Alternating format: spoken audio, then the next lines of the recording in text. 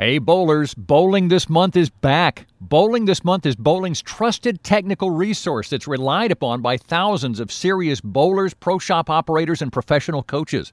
From independent ball reviews to great instructional articles on all facets of our sport, you'll find it all at bowlingthismonth.com. For less than the price of a cup of coffee per month, you can have online access to Bowling This Month's premium technical bowling content that will help you improve your game. Bowling This Month is so confident you'll be satisfied, they're offering a 14-day money-back guarantee to all subscribers. Check out bowlingthismonth.com and sign up today. Now is the time to reinforce your bowling arsenal, and BowlerX.com is the online leader in price, service, and selection, with free insured shipping on every item we carry, including a complete line of pro shop supplies, as well as balls, bags, shoes, accessories, and more. Also, check out the large selection of closeout and discontinued items at a fraction of their original cost. BowlerX.com, your online bowling superstore and proud sponsor of Above180.com. You can hear Above 180 on Stitcher Smart Radio. Stitcher allows you to listen to your favorite shows directly from your iPhone, Android phone, Kindle Fire, and beyond, on demand and on the go. Don't have Stitcher? Download it for free at Stitcher.com or in the app stores. Stitcher Smart Radio, the smarter way to listen to radio. BowlerX.com, your online bowling equipment superstore, presents the Above180.com podcast. Tim Berg is ready to hit the lanes, approaching the issues that you, the bowler, want to know.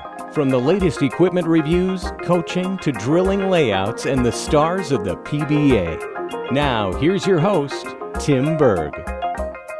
Well, joining me today on the Above180.com podcast is three-time USBC Masters champion Jason Belmonte. Jason, thank you for joining me today. Tim, mate, no worries at all. Thanks for having me. Well, it has to sound good hearing three-time USBC Masters champion right after your name, third consecutive USBC Masters champion. Want to get your thoughts on a few things, but Jason, I'd be remiss if we didn't begin with the whole thing that's being dubbed Towelgate, as it's being called. Can you explain this from your perspective as to what happened?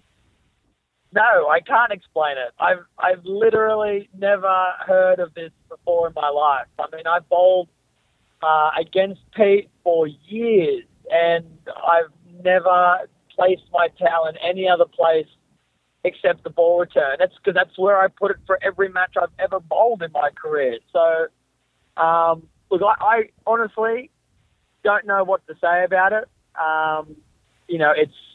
It's insanity.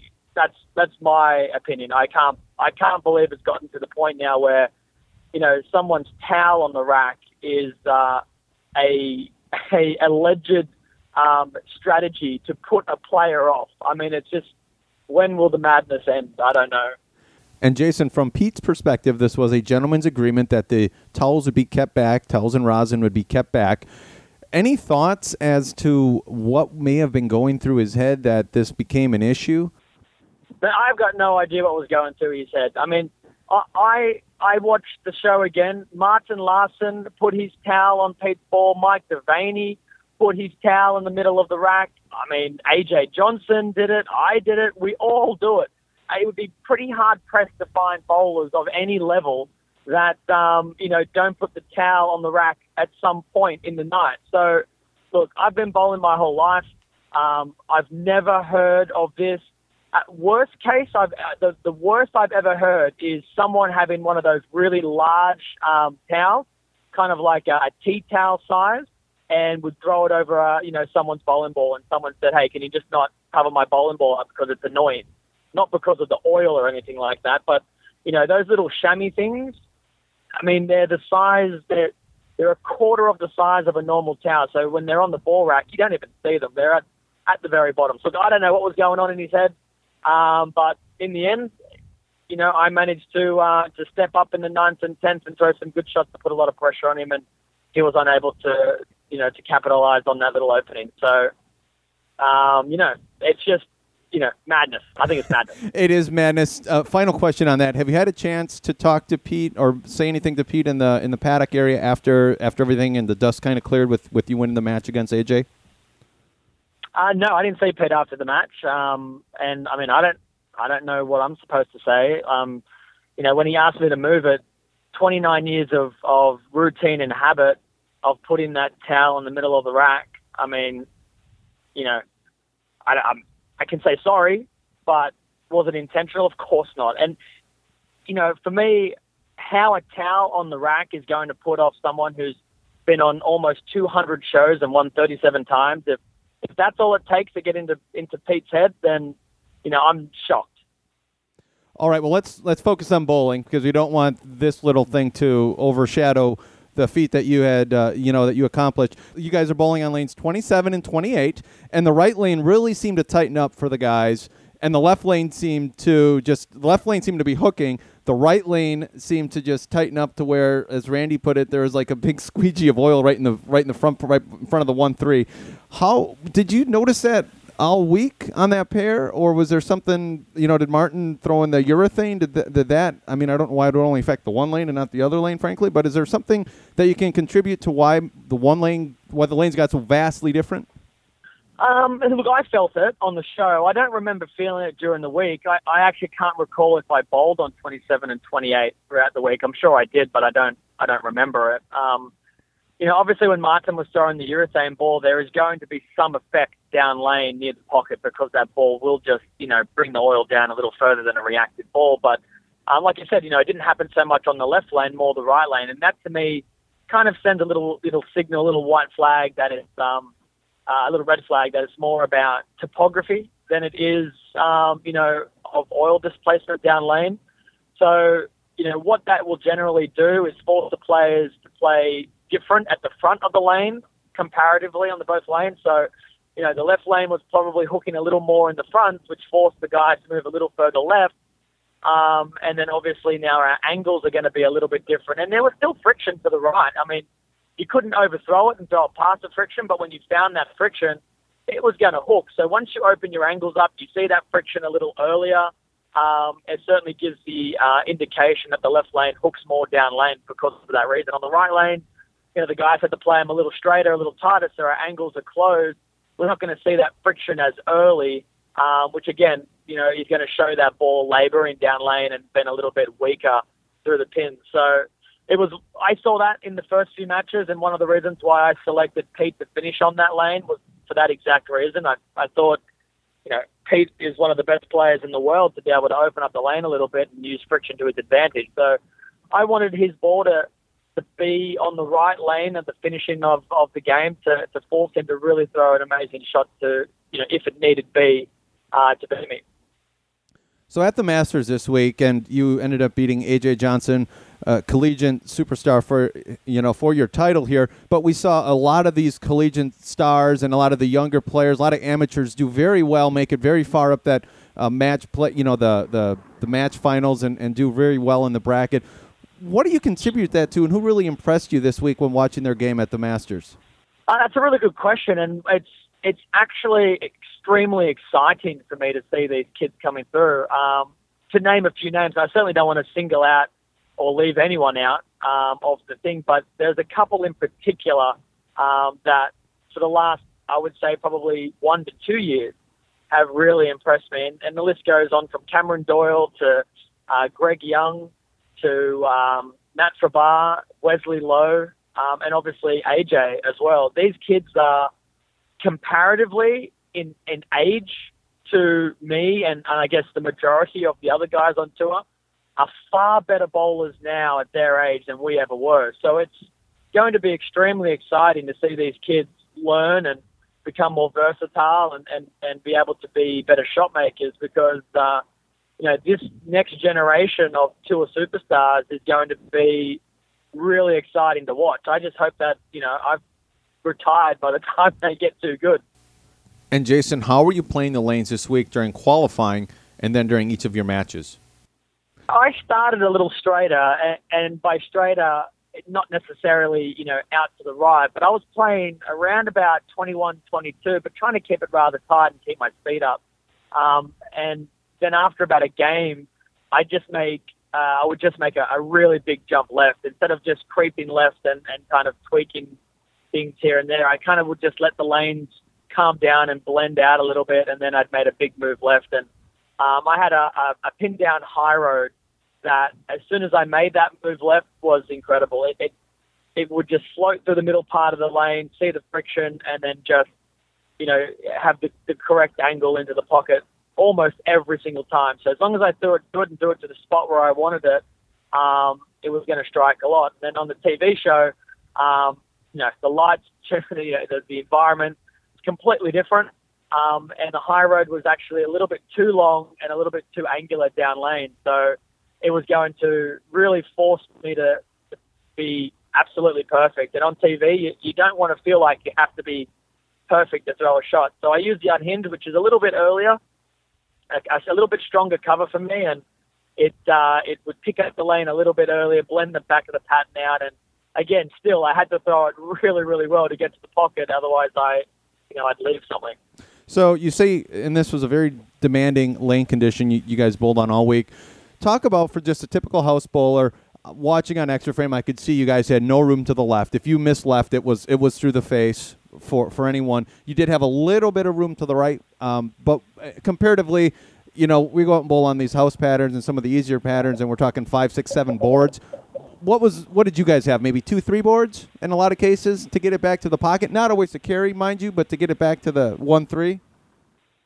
Yeah, I felt like at the front of the lane at the arrows, I could probably miss maybe a board or two to the right, and would still get the ball to come back to the pocket. I had maybe 1 board left. If it was more than that, I was through the face, or, if my speed wasn't right, I could easily go Brooklyn. But down the lane, I think we had a few extra boards down the lane. We could probably, miss maybe 2 to 3, maybe even 4 boards to the right down lane if you had the rev rate to bring it back. And as long as your speed was right, you could probably miss a couple of boards in down the lane. So, if you want to compare that to a house shot, you probably have 10, 12 boards to the right to miss down lane, and probably 5 or 6 boards left for it to hold. So there's a huge difference there. And I crossed with a couple of guys who were, trying the Masters for their first time ever, and they were really upbeat about their performance. They didn't perform very well, but they said, we bowl here, and we've been bowling really well, and we wanted to bowl the Masters, and we thought we'd have a good chance. And then we realized how difficult these patterns really are, and they ended up giving a lot of compliments to the PBA pros, because it's like, you guys bowl on this stuff all the time, and you guys are averaging 230, and we're struggling to break 190 right now. We're making every spare, and we're sparing splits, and we still can't break 190. So, the only way that you can really explain it to somebody is to get out there and put your shoes on and have a roll with it. And Jason, hold that thought 1 second. We got to check in with Bowling This Month owner Bill Semsrott. Hi Tim, Bill Semsrott here from bowlingthismonth.com. This week I'd like to highlight 3 new BTM instructional articles that I think your listeners will really enjoy. First up, we've got Canadian national team head coach Tyrell Rose with an article about footwork, where he covers some important footwork details that are often overlooked by bowlers of all skill levels. Next, we've got a really interesting article from Dr. Chris Massano about how bowlers can start thinking and behaving more like athletes, which is definitely a very important topic right now as bowling continues its push to become an Olympic sport. And then finally, we've got a great new article from USBC Gold coach Joe Slowinski on how bowlers can comprehensively evaluate the state of their games, how they can set their bowling goals for 2015, and then how they can develop a training plan to help them meet their goals. For all this and more, please check out bowlingthismonth.com. Back to you, Tim. All right. Well, Jason, final question I have for you. You mentioned a few of the Storm and Roto-Grip pieces you were throwing. Just give a shout-out to some of the other balls you were throwing and just talk about some of the other great stuff. I know the Rocket is a new piece that's coming out later part of this month, but just talk about some of the equipment you've been throwing with Storm and what's really been matching up well for you. Yeah, well, this particular PBA swing with the Tourist Players Championship, the doubles, and then the Masters, I've used pretty much every Storm ball in our range. It's one of the advantages I feel like that I have as a competitor is being able to use, Storm equipment. Our gaps, there are no gaps in our range. So anything that I ever need, if I need something a little stronger and get its bleed on the back a little bit, I was using a lot of Marvel S's and zero gravities. When I needed to be a little bit more cleaner through the front, I could use high roads and rockets and things like that. And if I needed something in between, I had the IQ Tour, the IQ series. So, there's really no excuses, I believe, for guys on the Storm staff when they don't have a good performance. It's got to be something like lane play or maybe picking the wrong ball. But to say that you don't have a ball reaction out there is probably not the best thing to say, because we literally have a ball for everything that you could possibly need. So it's been, really handy, obviously, having the tour reps out there as well, Jim Callahan, Del Ballard, and Timmy Mack. They see the lane, so professionally, and they've got a lot of wisdom behind them. So it's also really nice to be able to come back and say, hey guys, I feel like this is happening. What do you see? And, between those three guys and my opinions, we usually find something close, and then it's my job to make it work. And Jason, one other thing that I think we always forget when we talk about equipment, and I've noticed this too, I've been probably the biggest defender of this until recently, is taking the pads to the equipment, taking a ball and changing the surface on that ball to see a little bit different reaction. And just, talk about that too, as well as how much that works into your game and fits into your game, and how you can take a ball that's polished and put it at 2,000 or do something to it, take a pad or do just something to change the reaction down lane for you. Oh, mate, look, it's all in inches. If your ball is ring 10 in or, solid 9 in a lot, all you need to do is change that surface just a little bit, and then all of a sudden now your angle of entry becomes optimum. So those pads, I don't leave anywhere without them, and if I don't have any, I make sure that I get them immediately, because, all you need to do is just change that surface just enough, and you can go from, missing the cut to potentially winning a tournament. And that's one of the beauties about bowling. It's not just about, hitting your target. You've got to be quite knowledgeable, and you've got to have a lot of skill set, regarding your equipment. And I think that's one of the beauties of it. A lot of people complain that it's, it's not like it used to be, one ball hit your target. And I kind of feel like that bowling today is more challenging from that aspect, from the education and knowledge side of it. And, I think it's a huge asset to a player to learn more about it. It's something that I'm doing every single day, watching Chris Barnes completely understand his ball reaction based off, numbers and covers and why he's so successful and why he makes great adjustments. You can't let these guys have too much of a head start on you. So I highly advise people out there to learn as much as they can about their equipment. Well, and that's where putting in the time, people always talk practice. Well, that's what practice is for. Practice isn't going out, bowling 3 or 4 games and seeing how high you can score. It's taking the time to change that equipment surfaces and see what it does, and you can always put it back. That's the other thing I think sometimes people get in their head, that once it's one way, it's always that way. No, you put it one way, you don't like it, take it back the other way, but go and practice at your center and see what it does. That's what you guys do, and that's the stuff people don't see. Like you said, we're talking now between tournaments, and you guys got your tournament in Indianapolis, and you're heading down there, and you're going to be working on things and working on your game before you bowl this week, the Tournament of Champions. Oh, 100%. And as soon as we throw our first ball in practice, we'll be adjusting our equipment, because different house, different surface, different oil pattern. It's not just about throwing good shots. It's about making sure you're throwing good shots with the right equipment in your hand. But again, another reason why I think it's so challenging today, to be successful in bowling, because you can repeat all you want, but if you're not in the right part of the lane with the right bowling ball, you're not going to win. So, like I said, get out there and practice and make sure you are repeating, but also make sure you're learning more about your equipment and understanding how you can change it to vary your ball reaction to benefit yourself. Awesome stuff, Jason Belmonte. Thank you for joining me today on the road. Safe travels down to Indianapolis, and all the best of luck as you continue this bowling season.